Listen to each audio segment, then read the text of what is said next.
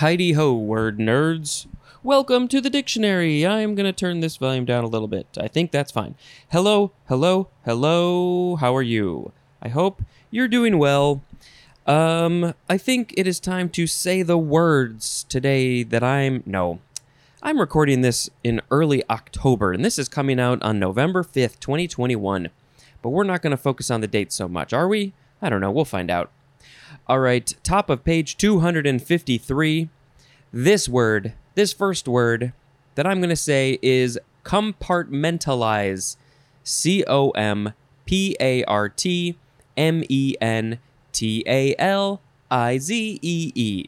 I think I added an extra E. I-Z-E. Compartmentalize. It is a transitive verb from 1925 to separate into isolated compartments or categories. Compartmentalization is a noun.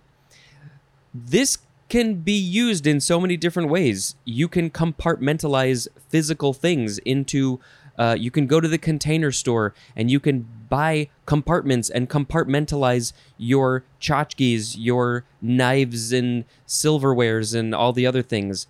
Or you can compartmentalize the things in your head, your thoughts, your memories, your personality, whatever. Sometimes that can be a good thing. Compartmentalize. I don't really know how it works, but you can do that. Okay, next we have compartmentation.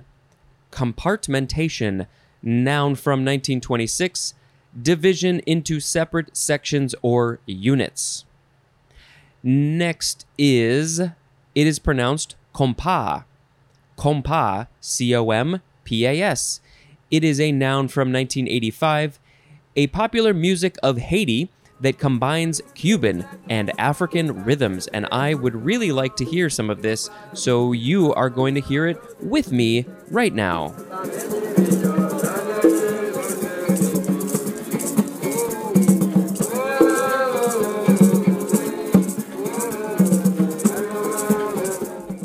So this is from the Haitian Creole word compas, K-O-N-P-A, that literally means beat or rhythm. It is modified of the Spanish word compas, spelled the same way that we have it spelled here in English, but there's an accent on the A. That also means beat or measure. Compas. I might have to get into some compas music. All right, now we put an extra S on the end of that word, and it becomes compass or compass. There are three forms of compass. The first form is a transitive verb from the 14th century. Yep, just transitive. Number one, to devise or contrive, often with craft or skill. To devise, devise, that's how you say it. To devise or contrive, often with craft or skill. The synonym is plot, as in persons who have compassed my destruction. That is a quote from Charles Dickens. Maybe I'll find which book, which story that was in. I'll put it in the show notes. Number two, the synonym is encompass. E-N, compass. 3A, synonyms are bring about and achieve. 3B, to get into one's possession or power. And the synonym is obtain. And number four, the synonym is comprehend. Compassable is an adjective. I don't think that this gets used in these ways quite all that often. I think encompass gets used more so. What does the etymology have to say? From Anglo-French, compasser, which means to measure. From Vulgar Latin, compassare, which means to pace off. From passus, which means pace. Second form of compass, noun from the 14th century. This is the one that most of us know, I think. We've got quite a bit of information here. All right, 1A, the synonyms are boundary and circumference, as in within the compass of the city walls. If I heard that, I would not know what they were talking about. I don't think I would know that they were talking about the boundary or the circumference. I would be thinking about the literal compass that shows your direction. We'll get there. 1B, a circumscribed space, as in the example, within the narrow compass of 21 pages. That is a quote from V.L. Parrington. V.L. Parrington. 1C, the synonyms are range and scope, as in the compass of my voice. What is the compass of my voice? I haven't figured it out yet. Number 2, a curved or roundabout course, as in, this looks like it's from the Bible, a compass of 7 days' journey. It's from 2 Kings 3:9 AV. 3A, let's see, so we have 3A, B, and C, and they're all a little on the long side. 3A, a device for determining directions by means of a magnetic needle or group of needles turning freely on a pivot and pointing to the magnetic north. And there is a picture of this 3A definition. It's a compass. You know what a compass looks like. It's a round metal thing that's maybe a centimeter deep. I'm just guessing on the size. There is a loop on the top so you can hang it on a thing if you want. It shows the directions: north, east, south, west. It also shows northeast, southeast, southwest, northwest, and then there are other little lines in between all those. Looks like a clock, kind of, but it shows the directions and not the time. 3B, any of various non-magnetic devices that indicate direction. 3C, an instrument for describing circles or transferring measurements that consists of 2 pointed branches joined at the top by a pivot. That is usually used in plural.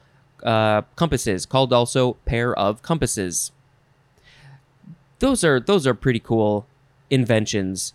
How somebody figured out that they could make this is astounding to me. So I think the needle, it has been magnetized, and the Earth has a natural magnetic, what is the magnetic north? The poles are magnetic. It has a magnetosphere. Would that be what it's called? I have no idea. I heard that when dogs poo, maybe pee too, but definitely poo, they arrange themselves. I don't know how somebody figured this out or why, but I guess they arrange themselves magnetically north to south. They can sense the magnets, the magnetosphere, whatever it's called, in the Earth, around the Earth, which is amazing. I mean, if that's wrong, let me know, but that's what I heard. I heard it, so it must be true. Maybe I should keep a compass on me at all times. I think that'd be good, so I always know where north is. Number 4, we have one more. It is the 6C definition for the word direction, as in his moral compass. And then one more final synonym for everything is the word range. Third form of compass, adjective from 1523, forming a curve. Synonym is curved, as in a compass timber. Next is compass card, 2 words, noun from 1789.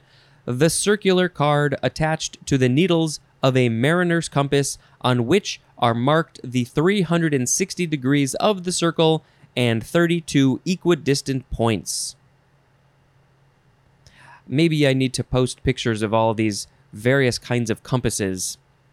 Next is, that's a good one. It's a good one. It is the word compassion. Compassion. It has the word compass in there. I don't know why I said that, but I did. It is a noun from the 14th century. One definition: sympathetic consciousness of others' distress, together with a desire to alleviate it. Alleviate other people's stresses. A synonym is the word pity. I feel like pity, I don't know if I would use that as a synonym. It makes sense. I see the connection, but pity feels different to me. Compassionless is an adjective, something that we should not be. There should be no compassionlessness. Etymology, from Lower Latin compassio, from compati, which means to sympathize. Yeah, sympathize, that is another good synonym. From com plus pati, which means to bear or suffer. Pati, P-A-T-I, to bear or suffer. And there's more at the word patient. Patient, like the patient in a hospital. They are suffering. They are bearing something. So patient and compassion. Have compassion for the patients. Doctors, theoretically, should have compassion for the patients. All right, we are going to move on to compassionate. First form, adjective from 1579. 1. Having or showing compassion. Synonym is sympathetic, as in a compassionate friend, also as in a compassionate smile. Number 2, granted because of unusual, distressing circumstances affecting an individual. And this is used of some military privileges like leave, compassionate leave. They get to go, like if they had a death in the family or something like that. The military would let them leave so they can go deal with that. Because the military is so compassionate. Compassionately is an adverb, and compassionateness is a noun. Second form of compassionate, transitive verb from 1592, and it's just the synonym pity. Compassionate, pity. Next is compass plant. Compass plant. 2 words.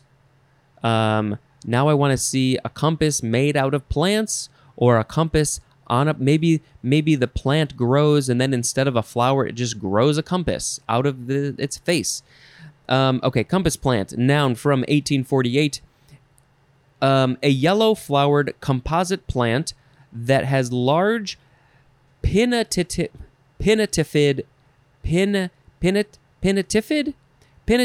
leaves in which the leaf edges typically align in a northerly and southerly direction, and that occurs especially in prairies and along roadsides of the central U.S. How interesting that the leaf edges typically align northerly and southerly. That is so fascinating. Why does it do this? No matter what direction the plant is facing, although plants are they're symmetric all the way around. There's a name for that.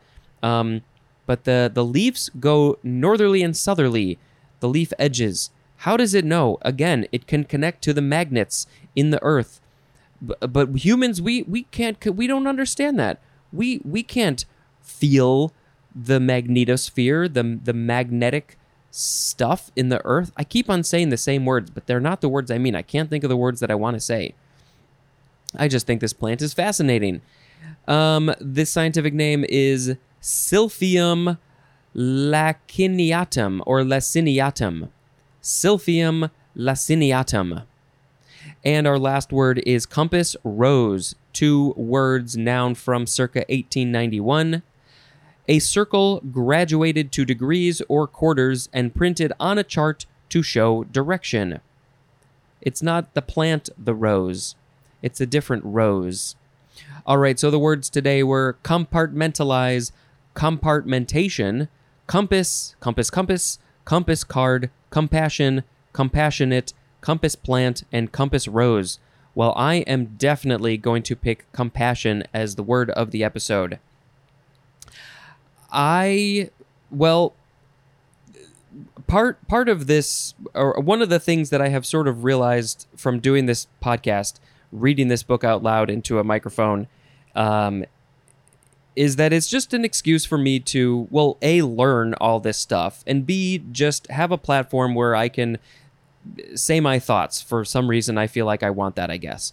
And one of the things that I want to say, which I think I have made pretty clear throughout the last couple of 2.5 years, is being kind to everybody and loving everybody and trying to get rid of whatever sort of hate and misunderstanding and fear there is in the world. And I just feel like one of my purposes in life is to do this, and is to try and promote love and compassion and empathy as much as I possibly can, because I feel like that is just a really, really important thing. And I think that there's a lot more of it in the world than I realize, but I also know that there's also not enough of it.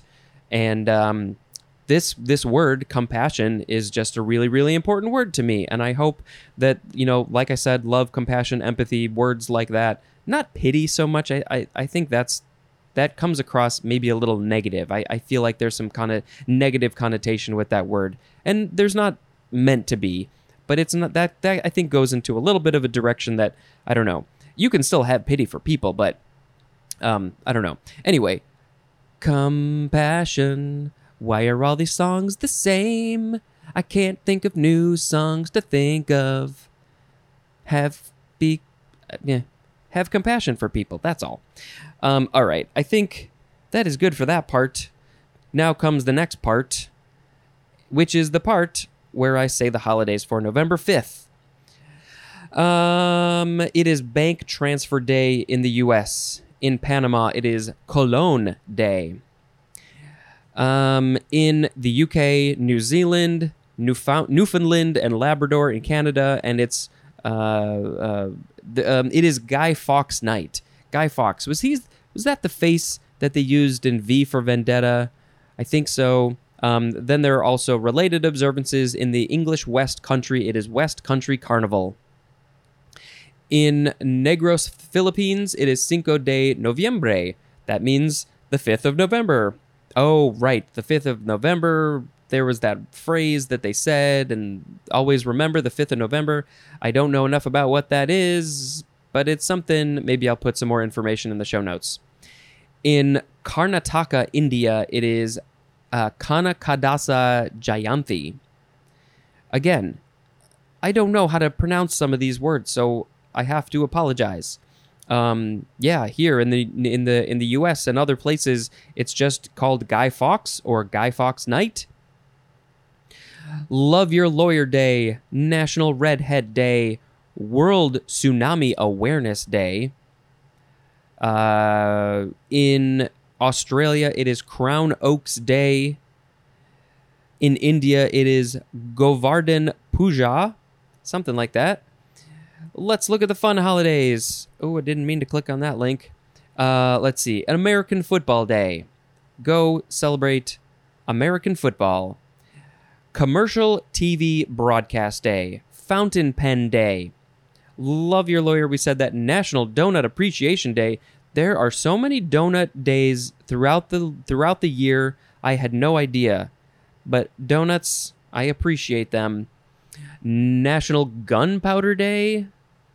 That is related to Guy Fawkes Night, Guy Fawkes Day, also called Bonfire Night, Firework Night, National Jersey Friday, National Love Your Red Hair Day, related to redheaded person day, National Medical Science Liaison Awareness and Appreciation Day, and we'll just check this page, see if we missed anything. Yep, here we got Bonfire Night.